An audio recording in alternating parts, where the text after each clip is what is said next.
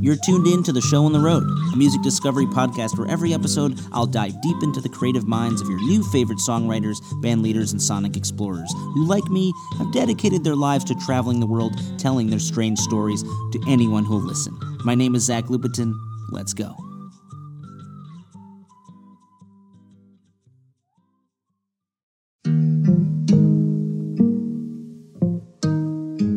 This week on the show, I bring you my conversation with one of the most exciting roots pop bands working today, an affable and endlessly creative quartet formed in Chapel Hill, North Carolina, that is made up of fiddle player Libby Rodenbough, mandolin player Jacob Sharp, guitarist Joseph Terrell, and bassist Wood Robinson. Ladies and gents, I bring you Mipso.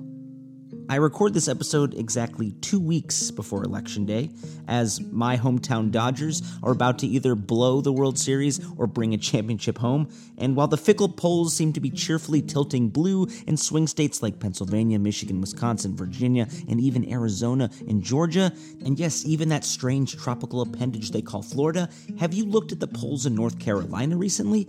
It maybe sums up that knot that is curling in many of our stomachs right now. It is dead even, completely split down the middle. And from the green foothills of the Black Mountains to the rugged coast of the Outer Banks, people are trying to make up their minds. That hasn't always been so easy. It was not even 75 years after it became a state in 1789 that North Carolina declared its secession from the Union on May 20th, 1861. And after that terrible Civil War that killed more Americans than all of our future wars combined, North Carolina was restored to the Union on June 25th, 1868. Yes, back and forth they go. And despite the fractious mood of their ever-swingy, tangy, vinegary home state, it's quite an exciting time for Mipso, who've quietly become Tar Heel State celebrities. Indeed, I was lucky to catch up with Libby and Jacob, she down in North Carolina, he up in New York, to discuss their lushly orchestrated self-titled record, which just came out last week. And maybe it's hyperbole, but to me, this record is a soft rock modern classic waiting to be discovered. Look, it is really hard to find a group where every member can effortlessly sing lead and write gender-bending songs that fit seamlessly on 6 albums and counting in under 10 years. Well, there is one group that I can think of that is back atop the charts this week. Ever heard of those TikTok stars, Fleetwood Mac? And if you close your eyes, you can really hear the direct bloodline between those 1970s hitmakers and Mipso today. There is something about these guys that everybody can love. With their bluegrassy instrumentation and easy harmonies, they can appeal to folk-fest-loving moms and dads in sandals, while also somehow gaining the respect of their edgier kids and grandkids who could appreciate their subtly political turns of phrase and playful gender-ambiguous neon-tinted wardrobe. Sonically, they have something for everyone. If I learned anything from our Zoom conversation, it's that the slower pace of this last year and a half has been a gift in several ways. Even with some startling success on the streaming platforms, this band is road-weary, so this unwanted hiatus, it has allowed them to catch their breath, to hole up and write more as one unit, one collective songwriter. The result is a work of true acoustic mastery, a collection of deceptively soft songs that leap out of your speakers with a renewed fury and demand repeat listening. Please stick around to the end of the episode to hear mandolinist Jacob Sharp introduce his favorite contribution to the record, Just Want to Be Loved. Oh, and real quick, a little good news for you. My group Dust Bowl Revival has officially announced the return of our online music gathering, Sway at Home Fest. Our 4th lineup drops October 29th and 30th and features previous show-on-the-road guests like Tim O'Brien, Dave Bromberg, Mike and Ruthie of the Mammals, and rising new wave country star Aubrey Sellers. Also, Oliver Wood of the Wood Brothers will be there. Follow the band on Facebook and YouTube to watch. And selfishly, I must tell you that my little side project, which we're calling Patio Club, will be having its debut live set for you on this festival, so check it out, dustbowlrevival.com for more. And if you love this show, kindly leave us a nice review on iTunes, and you can donate znlupetin@gmail.com on PayPal to keep this show going. You may notice that it's free. Please help out. Oh, one last thing, you may notice that Jacob sounds like he's coming through a spy phone at the end of this episode. That's because Zoom is a tricky beast. And so, without further ado, here they are now, the pride of the Tar Heel State, Mipso. Where you from, she said, staring a hole right through my traveler's halo. A worker bee on the threshold, in the throes of it. I ducked in from a dark cloud. Before I could think, a return to order, I glanced a messenger on her shoulder. in ink, and it held my attention, but just a second too long. And I said, hey, coyote, how long can you stand in the doorway? Hey, coyote, paint me another way home. I'm Libby Rodenbough, and I'm a fiddle player and singer in Mipso.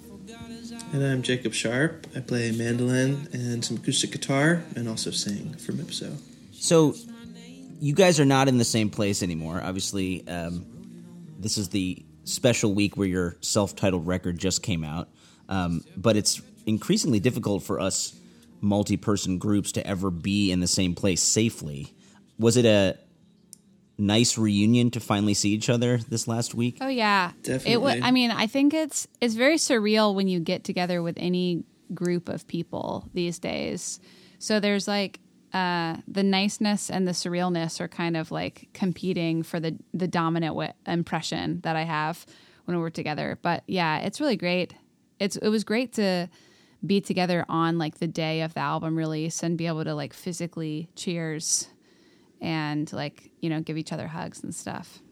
How are you feeling, Jacob, with the new record just dropping? You know, it definitely, Libby's right. I'm happy you said that, Lib, because I similarly felt emotionally fuller, I think, because we were together leading up to the record, and we actually got together 2 weeks ahead of it and learned the record for the first time. You know, we recorded most of it like this time last year, and we had all these plans to kind of have a spring, early summer hiatus to get in shape, and so a big fear of mine ahead of releasing in 2020 was less like the oddity of not being on tour and more it emotionally feeling like we had never put this thing out because we never got to share it and learn it together.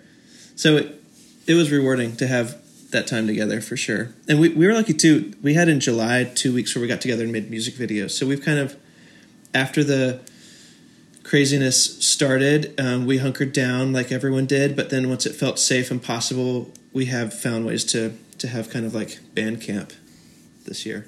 I had a similar situation with our Dust Bowl Revival new record where we did a thing where we didn't actually know our own songs going into the album release tour. This was in, an earlier time in our history, February. And we decided to really hold off on playing them live for people to not have them be worn out and kind of... Oh, yeah. And when you don't play things live and then you all of a sudden have to learn them fresh, you realize that they're almost bigger than you, these songs. They're not yours anymore. They like exist in the world and you have to cover your own music like they're cover songs. Totally. Was there a song on the new record that was particularly tricky to recreate in person? Well, some of them we had recorded like more or less live. And so those were at least a few of the band members probably like remembered that experience. But I'm trying to think like maybe some of the harder ones were like the really like poppy rocking ones where it's just like until you feel comfortable in a song like that, it's really hard to like play confidently, and you have to play confidently for a certain type of like brash song. So I'm thinking about like Hourglass, which is one of the singles that we were like, okay, this one has to be good because we're like pushing this song, and it's a really confident sounding song. And when you're playing it for like the second or third time, you're really just like acting to give people the impression of confidence. Yeah, I would add Like You Never to that.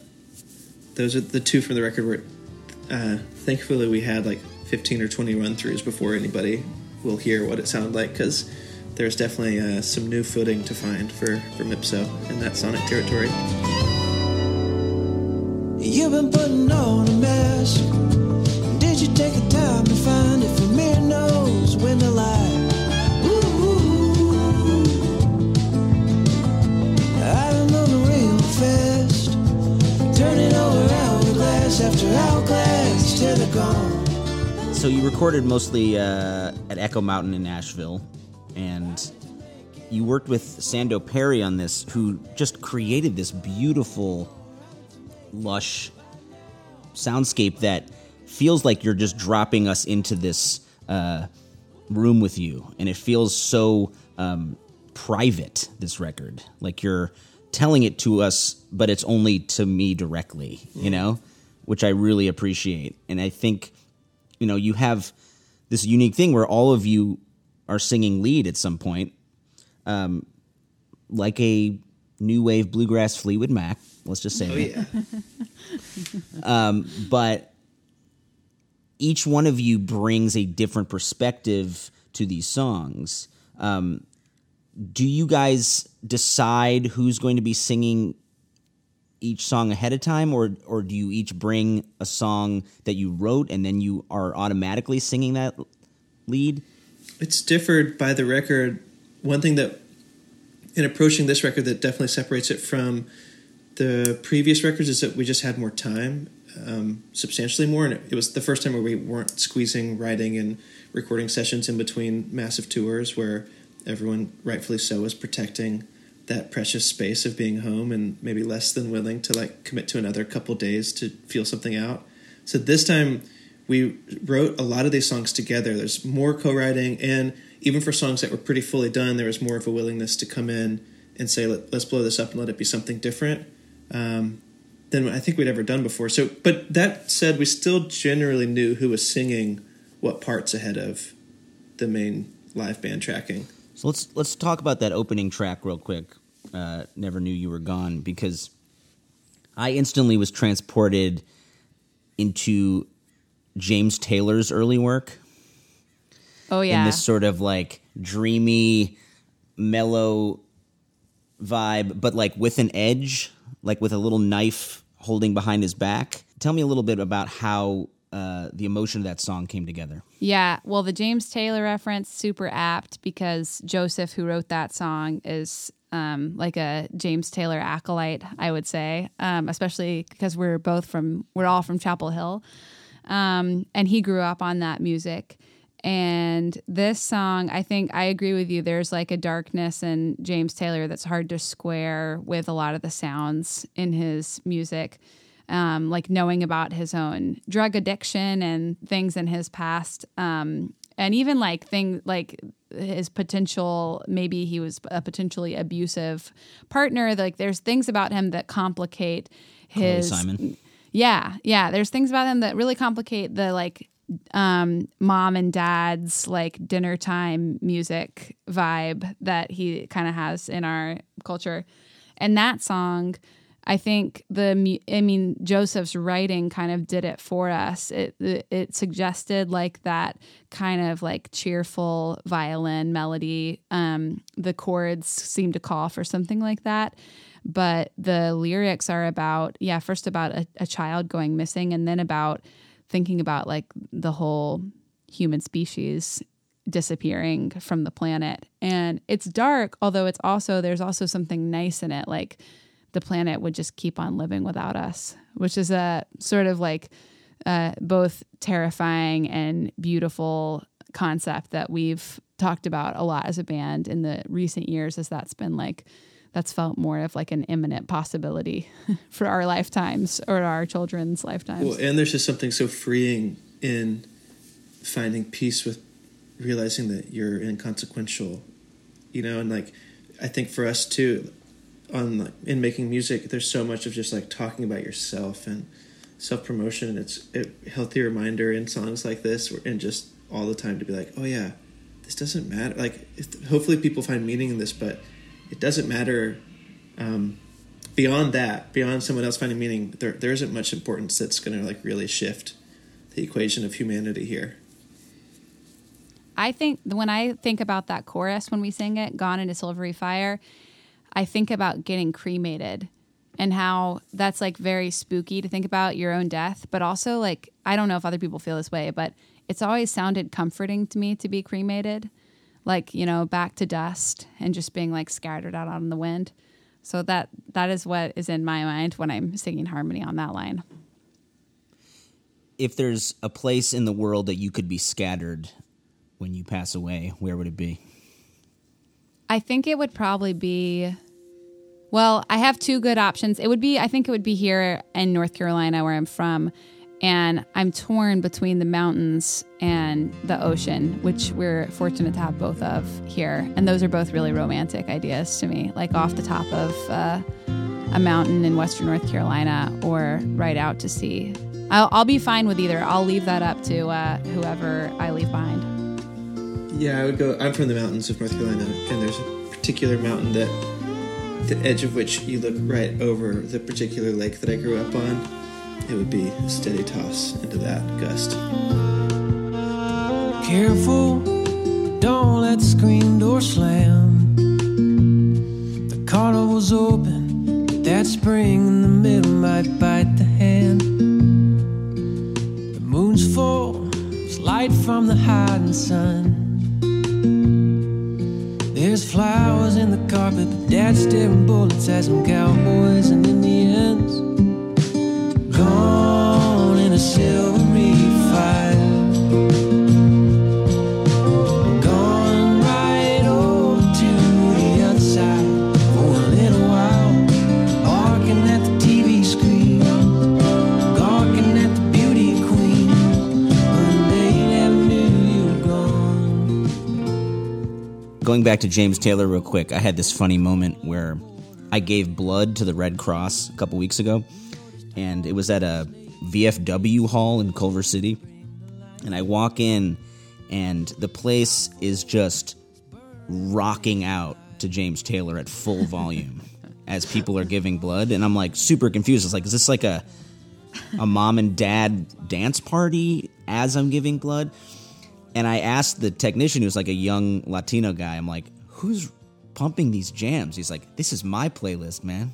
Awesome. Wow. He was like 23-year-old guy from like Mexico, and he's just like, this is my jam. There's some good stuff in there. There's some good stuff in, like, yeah, I mean, I wouldn't know this if it wasn't for Joseph, because I definitely would have thought, I would have, like, my little indie rock teenage shelf would have like really poo-pooed James Taylor, but not for Joseph Terrell, who was like, nah, there's really good stuff in there. And it's true. Well, if you read Carly Simon's autobiography, which I highly recommend, you'll learn that while these mellow melodies are going out into the world, he's also being put away in an insane asylum, you know? So there's some real spooky stuff going on in James Taylor's early work. No doubt. So are you guys both born and raised in North Carolina? Yeah. Yeah, the whole band is different parts. Although Libby and Wood are from the same town, and Joseph's from kind of the neighbor town there in central North Carolina, but all of us grew up in North Carolina, in not in big cities, small towns to small cities would be the vibe, and then met in Chapel Hill, and that's where the band has kind of been based since. Is there a North Carolina roots genre onto itself? Because I feel like, in just a very small sample size, having talked to Mandolin Orange on this podcast, I feel like there is a connection between both of your guys' music, where it's like you're synthesizing this Appalachian string music, but in a more accessible, warm pop style, you know? I mean, your first record was called Dark Holler Pop. I mean, you're putting it forward, right? You're not trying to be in a traditional bluegrass band. I don't think you ever were. Well, first of all, it's apt that you mentioned Mandolin Orange, because it was Andrew Marlin who came up with that name, Dark Holler Pop, when he was producing that record for us. And so I think growing up, or like not growing up, but growing up as a band, when we were in college and having Mandolin Orange in the same area, they were a good model for us of like, they were, I think that honesty is what I like about what they do. You know, they weren't trying to like masquerade as like hillbillies coming out into the big city with, you know, wide eyes. They played and wrote in ways that were true to their life experience, but with also a lot of love and respect for traditional music. And I think having them as a model made us feel like we could do that too. And I think even at the beginning, we had a little more, we were trying out how it would feel to lean more into the traditional. And maybe we were like toying with the idea of calling ourselves a bluegrass band. But we quickly, as we started writing and recording music, it was like, well, that's not exactly what we're doing. It's just, that's the instrumentation we have. And without any disrespect to that genre, because in fact, I think it's with respect for that genre that we wouldn't call ourselves a bluegrass band, because we love bluegrass and that's not what we're doing. If there's a fiddle and a mandolin in a band, as I've learned for the last 10 years, somehow you are automatically a bluegrass band. It has been a struggle from the very beginning with Dust Bowl Revival, and we've had horn section from the beginning, and they still think we're a bluegrass band. Now, to be fair, I think the Grateful Dead and Old and in the Way and that sort of bridge between rock and roll, soul, roots music, bluegrass, that is all connected, which is awesome. I think it's just that we've seen that the folk world and the bluegrass world, jam grass world, they've been very inclusive of our music and probably your music. But the pop and rock world, which I think we feel almost more connected to, wants nothing to do with us, you know? And you can see it right in Spotify's playlisting, right? Like, it doesn't matter what type of song we release, they only put us in folk, right? It doesn't matter how crazy the drums and the keyboards are. They're like, yeah, but I see a fiddle. And you have the name Revival in your band That's name. our own fault. Well, that is your own fault, but it also is like, it just shows how, like, the very superficial level at which most, like, of the industry side of music making conceives of bands, you know, as if bands aren't as complex as people are and as complex as people's taste is. And evolve. Things evolve. Even like Fleetwood Mac, going back to them, they were a blues rock band, right? I mean, they were straight up rockin' Chicago-style blues. And there's still people that are like, man, Peter Green was the best part of Fleetwood Mac. When they started getting all those hits, like, I was out, you know? And meanwhile, Rumors is in the top 10 in the pop charts again this week. Crazy. Because of TikTok. Yeah, I feel like they're not, Fleetwood Mac is probably not, like, wringing their hands wondering if they made the right choice. If we go back to your Dark Holler Pop record, I was actually jamming out to the song Border tonight over and over again. And it made me miss just traveling and seeing the mundane awesomeness of small town America and having that small thrill when you go into some place you've never been. That was a super early Joseph Terrell. I mean, it's funny, the question you asked about like North Carolina's brand of folk, kind of, which I feel like I'm happy you highlighted the earlier Grateful Dead connections, because to me it's like it extends well out of that, of this kind of like ancient understanding within rock music that some of the tenets of old time folk and bluegrass rhythmic components like really elevate something. Joe, at that time that we were writing Dark Holler Pop, was doing a study of bluegrass music, legit, like for his degree, and the history of it. And he's a type writer who so loves that type of project. So he was both looking into, how do I write like the perfect bluegrass song? And then also Borders Night, I remember very specifically coming out of several like late night listening sessions from early gigs, listening to stuff way afield from bluegrass, and him being like, I think there's a way I could connect these things. And he's kind of always been good at that type of hybrid project song. I've been wasting away this tar paper summer, floating right in fall. Maybe a Tijuana winter and Baja spring, give me something to hold on. Cause there's a lady in red I can't get out of my head. She shines like the moonlight. This fine senorita, just as soon as I meet her, I'm betting on love at first sight. Nobody needs me here, I'm headed clear out of sight. Leave when I say I'm leaving today, crossing the border tonight. Is there a place that you wished you could travel to right now if you had the chance? Oaxaca, I bet, is the answer for both of us. In Mexico? Yeah. Yeah, that's my spot. I'm dreaming of figuring out a way to sneak down there again this winter. I would say the band has a shared fascination with Mexico, and Oaxaca for me is kind of Mexico distilled. I know I'm trying to debate whether to meet my folks down in Baja where we usually go for Christmas. And they're going and my sister's going and I'm just like, I don't know if it's really like the time to get on a plane, but I'm also... They would be traveling from the States to get down there? From Chicago. Yeah. I took my first plane ride yesterday since pandemic hit. And... How was it? It felt fine. I mean, I was flying regionally from North Carolina back to New York, and the airport in Raleigh, RDU, was totally empty. Everyone was wearing masks. Delta detailed how they clean the plane and gave you more cleaning supplies if you wanted to do that on your own time. New York was totally empty too. It was just, I was on edge, so I don't know. It made me think, would a 6-hour flight be enjoyable? Definitely not. And is there more risk being on it longer? For sure, but the regional thing felt fine. It was more like getting to the airport and being in it that I was concerned about. It just feels like, in the absence of good leadership, especially, it's so tough to know what direction things are going to go. And I don't feel like I get clear information on the progress nationally anyway.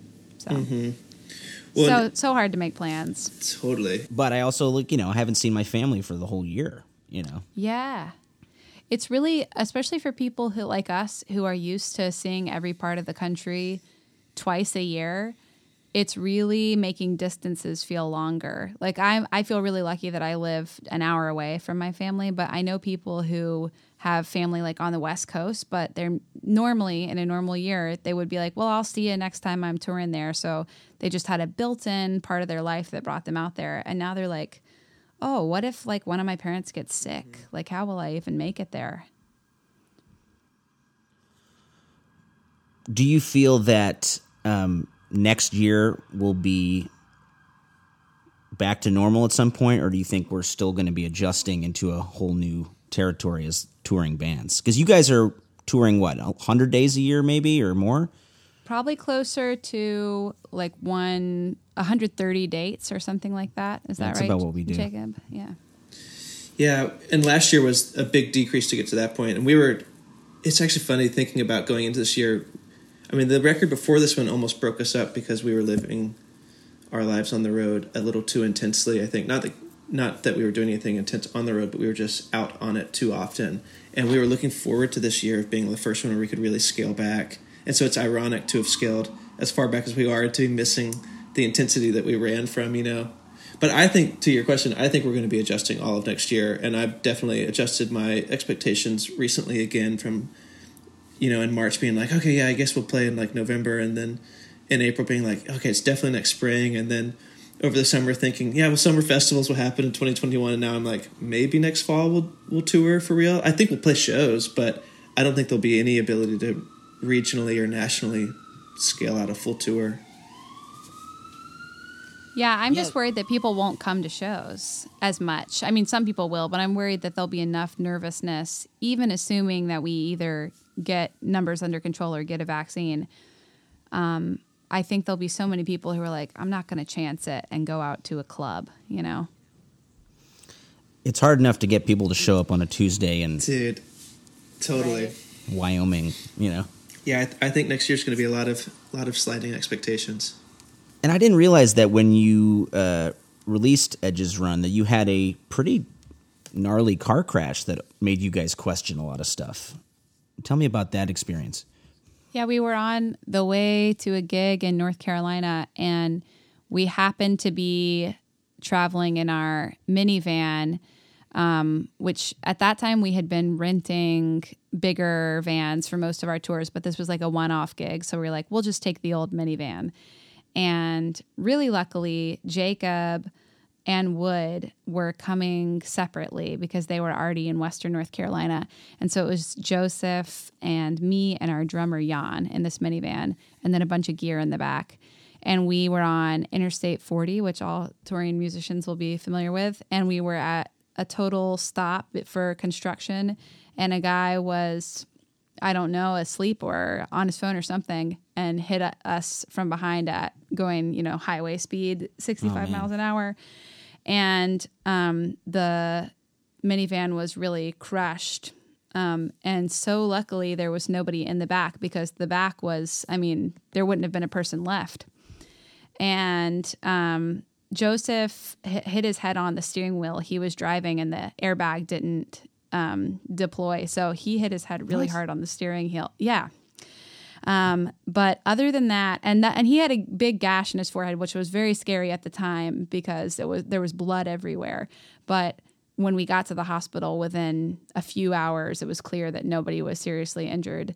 And we had a ton of broken gear, and we actually had a really extended battle with the insurance company of the other driver, where we still didn't get compensated for all the stuff, because they disagreed with our valuation of vintage instruments, because they were trying to say that these instruments depreciate. And we're like, no, they very much appreciate. So it was a headache, but mostly it was such a miracle to be involved in something like that. Like driving all the time, I'm sure you have this too, Zach. Like I'm just like fantasizing all the time about ways that we'll get hurt. Like it just seems likely that if you toured all the time, if you're in a vehicle like 100 to 200 days out of every year for many hours a day, and there's so many crazies on the road, and like not only crazies, but like we all get distracted while driving sometimes. I'm shocked that we have never been hurt before, and knock on wood that we'll never be, hurt worse than we were. But it was a very intense moment. And then it also made us all kind of, the way these things do, recenter and refocus and question, what we were doing with our lives, and if we were making the best use of the life that we're still lucky to have. Did you consider truly breaking up? Not during that time. Yeah, I think that I was going to say, there's been a lot of articles that have come out in the last week that have really clearly tied breakup conversations and the wreck together. And it really was that we were thinking about breaking up before the wreck, and the wreck kind of and we were on the path towards not resolving our differences, but mutually understanding that this thing was precious and we should recommit to it when the car accident happened. And that solidified those chats and realizations, I think, that were already in motion. But it did make us think about how we want to do this. And, there's a lot of necessary bullshit involved in being a band for money. And I think it lowered our like threshold of tolerance for that a little bit, because we were like, it's not worth everything. This song, People Change, which, has been heard by a lot of people at this point off of Edge's run. Beautiful song, but it feels like when the singing was recorded that it was after like a hard cry, almost like that you had gone through this gauntlet together and had to realize that a lot of the things and the people that you love have changed, and that as you grow up and you realize that things aren't going to be as glorious possibly as you thought they would. I think a lot of people in bands, when you get a first taste of success, people start coming to your shows, singing your lyrics to you. Festivals are booking you around the world. You think, oh, well, this is always going to be like this. And then things slow down, fans drift away, relationships in your life fall apart because you're gone, and you can't service their needs in the way that most people need you to be present for them. And music is such an overpowering force that I think a lot of us who are compelled to do that every day, that is our first relationship in our lives. And I'm curious if each of you have had people who you've lost because of the life that you have chosen. For sure. Yeah, you're tapping into that song, which is about relationships fading, maybe more so than ending, and being able to have a perspective on the shift.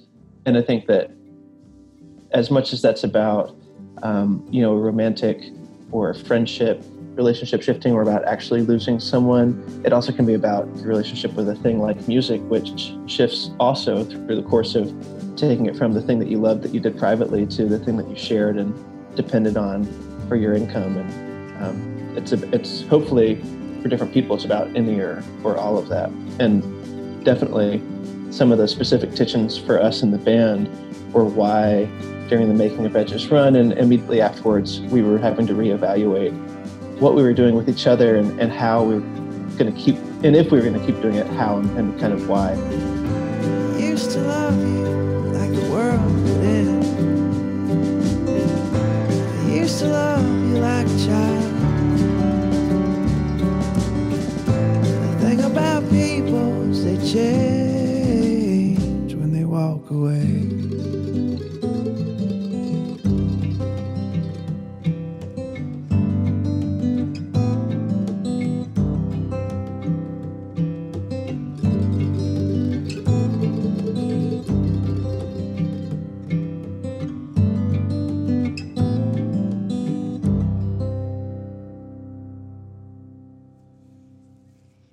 Well, it's like a family that you guys create, but it's a forced family in a lot of ways. You know, our Dust Bowl revival crew was up to 7-8 people for many years, and there was almost mini groups within the family, factions that would split off, where some people would always side with me or side with Liz or side with Ulf, you know, and it's hard to not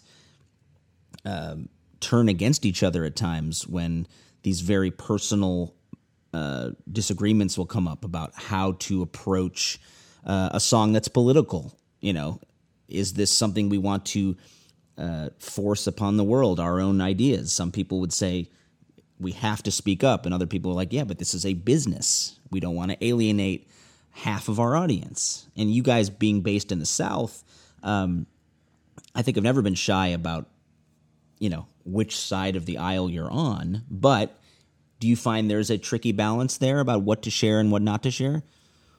I think we have had to have conversations about where we all align, because we're all we're all essentially lefties, but we, you know, there's a lot of shades of gray within that, especially on specific issues, and also on like bigger framing of like, do you believe in reform or do you believe in revolution? Not that I think any one of us thinks we have like a definitive answer to that, but there have been times when we've had to like talk about posts we've made and make sure everybody's on the same page. So there's some amount of compromise that's happening there.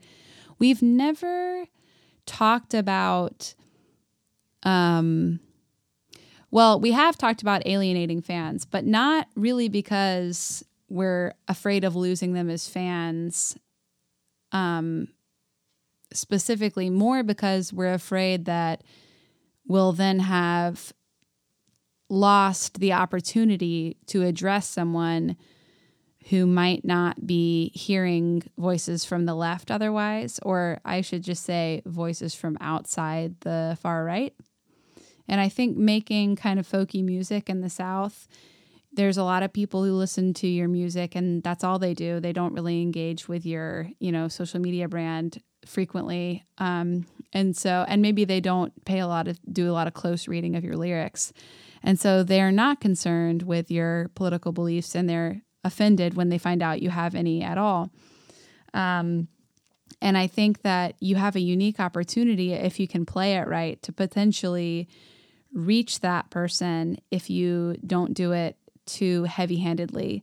I don't know if it's true or not, but that's a theory we have, that we are, and I think we've always operated on, you know, a basis of honesty about our beliefs, but it's not our intention to shut the door in people's faces, because I don't know. I think there's people who will always stay on their side for sure, but I think there are people in America, a very few number of them maybe at this point, who are somewhere in the middle or who are not sure what they believe. And if we could reach out to that person, then that's a pretty unique opportunity. Yeah, it's like if you want to be in my musical universe, it also means viewing me as a full three-dimensional human being with full political thought. But we do have a unique platform to bring people into our minds, you know? And if there's a way, like you said, to do it in a way that's not overly preachy and condescending, because I think that's what happens with us coastal elites, as they would call us in California, that we come off as being holier than thou and morally superior. And it's like, if you want to actually reach someone, you have to understand why they think the way they do. And that's something that I'm struggling with, because my first instinct is, how could you support someone who is openly bigoted and trying to take away people's rights? But there's something deep in a lot of these small towns where they feel like they've been abandoned and no one has listened to them. And I understand that. Like, you drive through these towns and you could feel the anxiety and the anger and the loss of some sort of way of life that is never coming back. And it's hard to say who is to blame for that. It's Democrats and Republicans across the board. And somehow that fury is embodied in something on the right. And that's really hard to reconcile, because it feels like these people that are good, honest, hardworking people are now lost to a proverbial dark side of the Force. Let's just go Star Wars about it. But going back to people change, and obviously when you wrote that song, I think none of this was necessarily factoring in, but you have that line, maybe in 10 years you call me on the telephone wondering if I'm all alone. Remember how we knew each other. It's like these relationships that you've probably had with people you grew up in North Carolina are totally different and have gotten pretty dark, maybe. Yeah. And like, how do you reconcile those changes in yourself too? You know, if you're looking at that moment of realization, it's not only that this other person has changed, but that you've changed too. And often that's in really positive ways that you wanted to grow in those directions, you know, but how do you reconcile that space where there used to be none or used to be less? I do think that to the politics side, like how you talked about small towns resonates with me. And I think most touring musicians who have driven on the specific highways that we all have, but with the frequency that we did, you know, we were less shocked that Trump had the support that he did, even though the polls 2 weeks out in 2016 were saying otherwise. And since then, I think our evaluation, like Libby's saying, has kind of been like, this band we've never censored ourselves, and we've always been really honest, but we want to continue in recognizing that we are the type of person in a lot of our fans' lives that maybe it's like the furthest left perspective they hear. We want to share how we're feeling and share how we've changed and like grown in a way that invites them to have that similar realization, as opposed to feeling alienated, which is, I think, increasingly hard to do in both like the climate and with some of the issues at hand. And yet it'd be a shame, like Libby's saying, to like not have those conversations and to just shut a door. I do believe in a future where a large number of Americans who believe that some basic things like we should all be able to live and eat and love each other and, you know, have enough in our lives to get by and raise our children and be proud of the lives we've made. I think that we can all, or a lot of us at least, can come together on that point and see that our world is so far away from that and agree that there are dramatic changes that need to happen. You sing lead on this beautiful song, Your Body, on the new self-titled record. And, you know, I think you're speaking to this idea of acceptance in your body shape, but also your personhood in a world that is often looking to reject non-norms. You know, like people want you probably to dress up in a pretty red dress and be the one girl in the band. It's like this tick in our psyche where we're like, oh, there's a girl in the band, so she's going to be the eye candy. And I think you've consistently always done your own thing. Absolutely. Yeah, I mean, one of the things that I think about is, like, what if I do want to wear a beautiful red dress? Now I don't feel like I can, because I feel like that would, I wouldn't know if that was my own decision or not, And I think that this is true for people, whether or not they're the only girl in a band, or, whether or not they're on stage at all. Your decisions about how you present yourself physically never feel like they're just your own. You feel like you have a million voices in your head that are determining that for you, and it's just eternally frustrating. So there are days when I feel like very carefree about how I dress, and I actually, as Jacob can attest, I have like more clothes than anyone I know. I love clothes, and I love going out into the world in like various costumes. But there's always a context to that feels, I'll just say not unproblematic. Try to do right by your body, but your body says it can't make up its mind. Singing the song of your body, but the melody is changing all the time, so you stand at the window, put the bar across the door, and fold up your arms. They are waiting, but I cannot go. I do not know how to walk.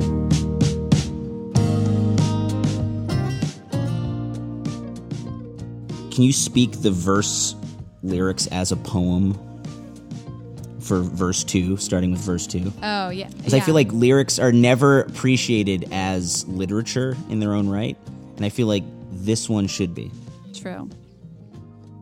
Okay. I hopefully I'll get it right. We just had to learn them, so I should know it. I say, and when the blood runs and you wonder if you're ringing like a bell, you can have your fun, but you'll never know if you dance for yourself. What does that verse mean to you? I was specifically thinking about a time, or probably multiple times, that I was on stage and wondering if I'd gotten my period, and wondering if it was like literally visible to people in the first couple of rows. But it's also about like, can people tell that I'm self-conscious? Can people tell that I'm blushing? Can people tell that I'm trying to coach myself through the experience of confidence in real time on stage? And sometimes I think, especially when you're performing a song you've sung a million times and you no longer think about the lyrics consciously, you can have this whole other internal monologue going on, and it really pulls you out of the moment, which is difficult. And sometimes for me, it's specifically about like, what do all these eyes on me see? And is it who I really am, or is it who I intended for them to see? Do both of you feel like you create a persona when you walk on stage that's not you, or just only part of you? Yeah, like an embellished me. Like, is it your best self? I hope not. I feel like, yeah, it's parts of you, and it's parts of you with like a shield in front of you too. I think all of us, or not all of us, I think I sometimes like hide the insecure parts of myself from stage, or like mask them behind either confidence or humor or something to make it both to me, and I'm sure my projections to others, like feel better or feel more relatable. There's something unique about a great song and a band that is really cooking, that doesn't matter who's in the audience, they know that it's powerful. They know that it is important. And that is something that keeps bringing me back into this life, regardless of how irresponsible it may be, is that feeling of momentary mastery.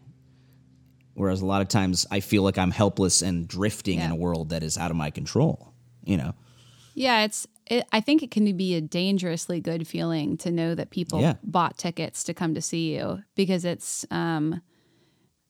isn't as, I think it's not as deep as it feels sometimes. And it certainly is not enough to go on, as like the number of depressive musicians can attest to. Like it doesn't give you real lasting meaning in your life. But it can be a nice outlet for that kind of like play acting of power and play acting of importance and like even sometimes absurdity. Like sometimes it feels really nice to go up on stage and be weird in a way that you would feel bad doing in a one-on-one conversation because it would like make the other person feel uncomfortable. I think when there's a multi-person audience, I don't feel as bad about like not making any sense, and it can be understood as performance, you know? And sometimes I think everybody should have that opportunity. Like everybody should have a moment in their life periodically where they get to like be on stage and feel what that feels like. Well, and it's so funny too, because like I wouldn't be who I am. I don't have a standard stage persona. I have basically only my stage persona with Mipso. And it's like, we're such a family and we know the roles we all play in like an interview or in the studio or when we're writing, and especially so the thing we've done by far the most together, which is other than being in a van, is being on stage. And so like when I go on stage, I'm the parts of myself that I've either learned or convinced myself are what like both gels the band and stands out. And I hope everyone has that feeling of like the unit strength of a well-oiled band. That's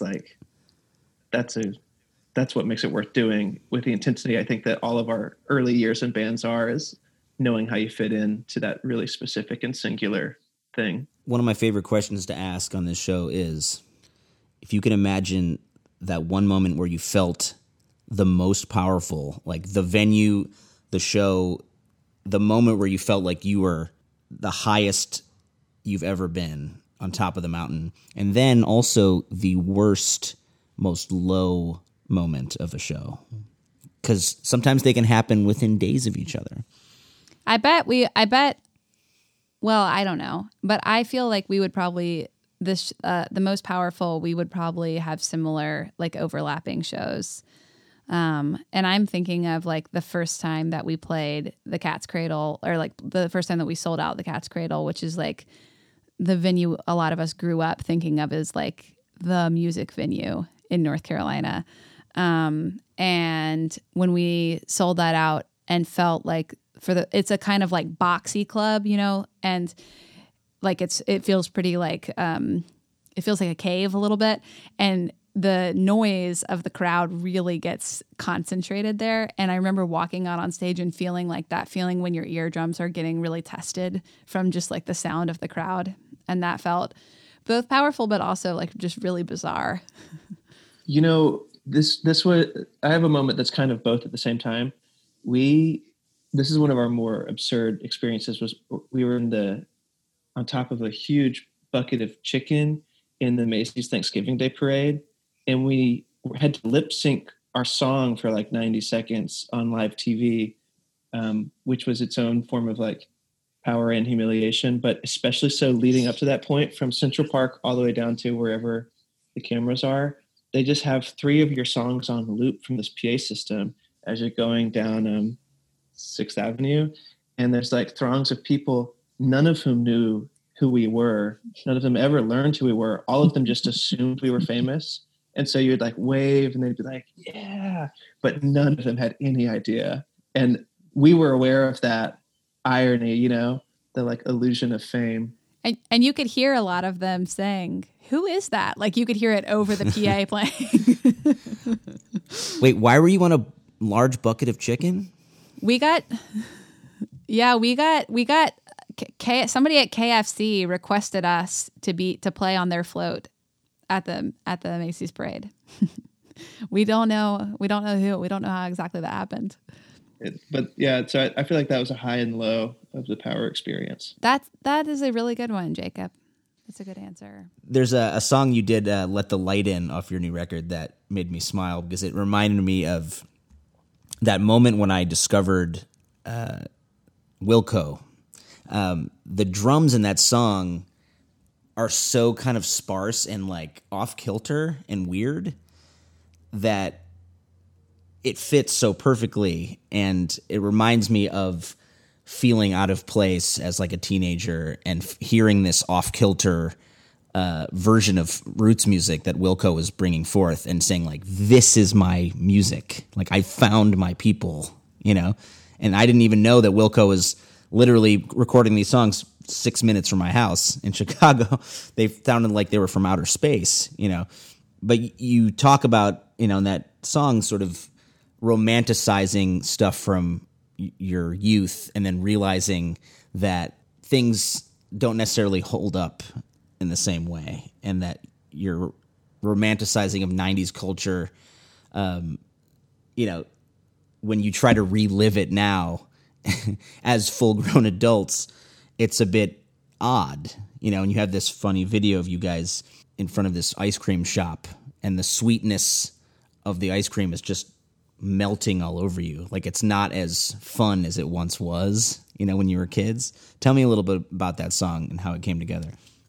That is another Joseph Terrell song, and yeah, it has a really from the first time he played it for us, we could feel the kind of like quirkiness of it, and I immediately thought about Wilco and thought about like Yankee Hotel Foxtrot and some of the preceding albums, and how they're take these kind of like what could be very simple songs and could be kind of like rootsy songs, and just kind of like make them plinkier and more disjointed. And on this one in particular, I think we were like wary of it becoming bluesy in a like kind of derivative way, and we were trying to stay in a kind of playful, indeterminate zone while we were recording. Like, we tried not to make too many references, although I just made that Wilco reference, but we tried not to like say, let's make it like this or let's make it like that. We were just like, let's mess around like this on this verse, and keeping a lot of space in there. And our drummer, Jan Westerland, especially with the guidance of our producer, Sandro Perri, they both crafted this amazing rhythmic part on there that I think anchors that especially well. And I think we were not only thinking about how your memory of your childhood is always like a little off color or hard to like place on a spectrum of good to bad, but also about how like the 90s in particular, I don't know what to make of that decade. Like, when you think about, I guess, musically and culturally, it's hard to tell what the identity of that decade will be. And it's not like we were old enough to experience like grunge, so we didn't feel that part of the 90s. Like, I try to think about what I associate with the 90s, and I was like a young kid for most of it. So I'm thinking about like, I don't know, like scrunchies and riding my bike and all of the kinds of things you see in that music video. And I had a happy childhood. It wasn't like nothing tragic ever happened to me.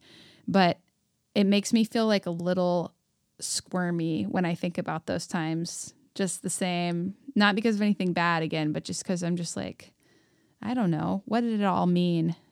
Was it good? Was everything that happened good? And especially when you learn about like what was happening in the world in any decade, but in your childhood decade simultaneously that you were kind of unaware of, and you know, like what little I knew of 9/11 when that happened. It's just like, it's so strange to think about the filters that you had on as a child and the wonder that you had for the world, and also how little you knew of what was going on. Well, especially if you have a relatively happy childhood, you realize that people around you were not having that same experience, or were,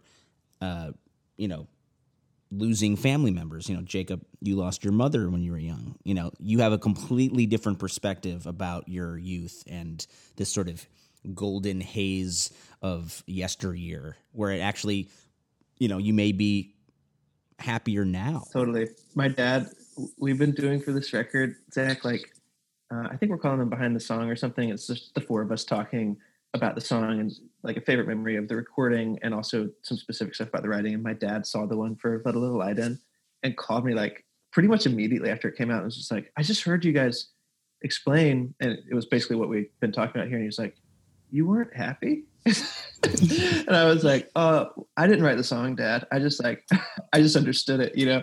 But but it hit him. Yeah, but it's like, it's interesting. I think it's an interesting thing to realize from either angle, parent or child, or whatever side of the relationship it may be, that like, yeah, with hindsight, you can feel really differently about it, or you can understand how you felt really differently. All movies end to end in the wee hours of the night. You finish one, you start again, but something isn't right. Where's the cereal-filled devil grin and the banister slide? Who could have taught him how to hide? Open the curtain and let a little light in. Let a little light in. Open the curtain and let a little light in. Let a little light in. If you could play your mom one song from the new record, what would it be? I think she would love Caroline, and she would have loved Just Want to Be Loved. Why don't you introduce one of those to take us out? Yeah, for sure. I'll do Just Want to Be Loved. Caroline's one of my favorite songs by Joseph on the record, and he would introduce it better than I could. Just Want to Be Loved is a song about maybe yearning for more acceptance because you think that'll allow you to be a better, fuller version of yourself, and realizing that it might not, forcing you to grow in some important ways that actually bring you to that place. I think we all could use a little more of that right now. And I'm really, really ecstatic that you guys were able to put this out right now. I know it seems like a crazy time to put out a new record, but that push and pull of hope and hopelessness, I can feel it in this record, and it tilts us towards hope. And I think that's really what we need right now, because when this episode comes out, we'll probably be a week or so away from the election. Whew. And we have to accept which way our country goes, one way or another. And that's really tough. It feels like being an American right now is like being a part of a family that we don't necessarily want to be a part of. Oh, yeah. But we still have to accept that we are all part of this crazy experiment. I hope that we do that, like try to reckon with that more than kind of like pulling for our favorite team, which is the way the election feels sometimes. Like, you know, regardless of who wins, we're the people around us have really radically different visions of what this country is, and that'll be a problem whether or not Biden wins, and I hope that he does win. But yeah, I think the deeper source of our hope has to come from somewhere else than the presidential candidate. Libby, what do you feel that song Just Want to Be Loved means? I think that there's something really brazen about the chorus of that song that a lot of writers like would be afraid to write, because I think it feels really vulnerable to say the words, I just want to be loved. But I think it would be, that's inarguable. I put it as a challenge to anyone in the world to say they disagree with that sentiment.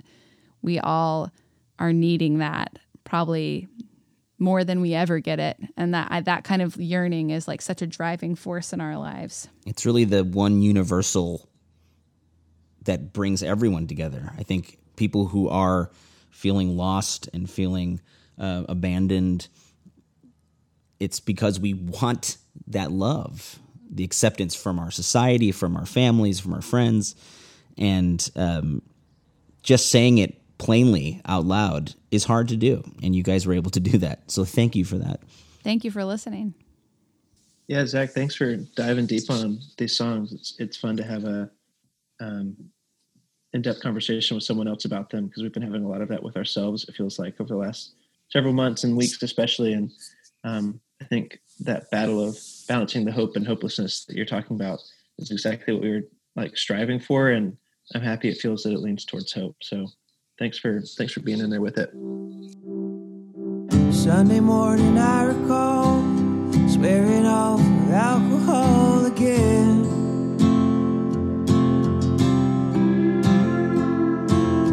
Lately I've been waking up, shaking off a dream before it ends. I can't stop the feeling now. All I'm thinking of, I just wanna be loved. I just wanna be loved. I just wanna be loved. I just wanna be loved.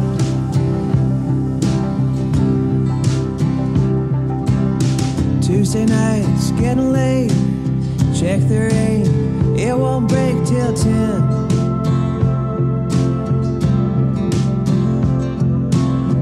Lately it's been hanging around, getting out, looking pretty slim. I can't hear it coming down. All I'm thinking of, I just wanna be loved. I just wanna be loved. I just wanna be loved. I just wanna be loved. There's a heart attack coming. Cheap motel. Thought I knew it all too well.